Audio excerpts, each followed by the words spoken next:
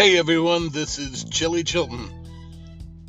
I hope that you are coping with the intense heat wave that we have been experiencing all across the country.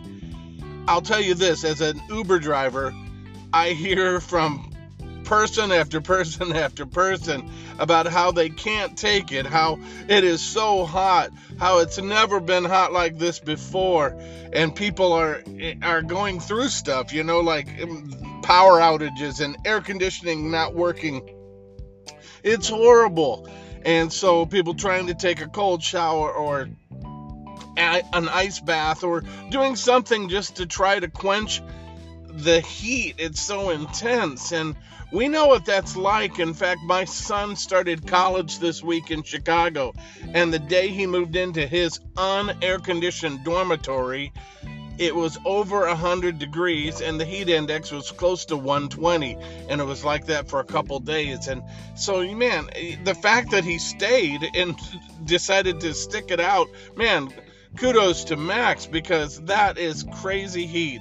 And of course, it's already began to change there, and the lows are going to be in the 60s, and it's going to be great, and they're going to have an awesome weekend and amazing weather. But again and again and again over the last couple weeks, I have heard people whining, complaining, yelling, lamenting every which way that you can possibly imagine because of the word heat. It's too hot. And it made me just have to ask, why would you possibly want to risk going to hell then?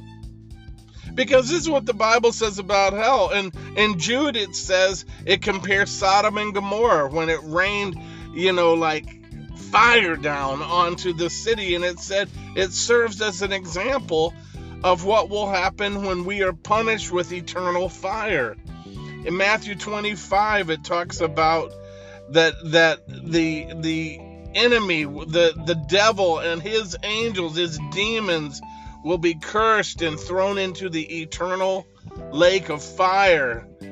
And it goes on in Revelation 21, where it talks about again that lake that burns with fire and sulfur, which is called the second death. And so again and again, we're hearing about a fire that can't be quenched. We can read the story of the man named Lazarus who couldn't even get his tongue quenched. It was so hot, and he needed just a touch of water. That is hell. It's like being in a heat wave with no end for eternity. Come on, try to imagine 1 year, 1,000 years, 10,000 years. It makes your head hurt. Nobody wants to live a day in that kind of heat. But imagine living forever, and you're not living forever in some crazy hot concert, rave, party with a bunch of other sweaty people. You're by yourself forever.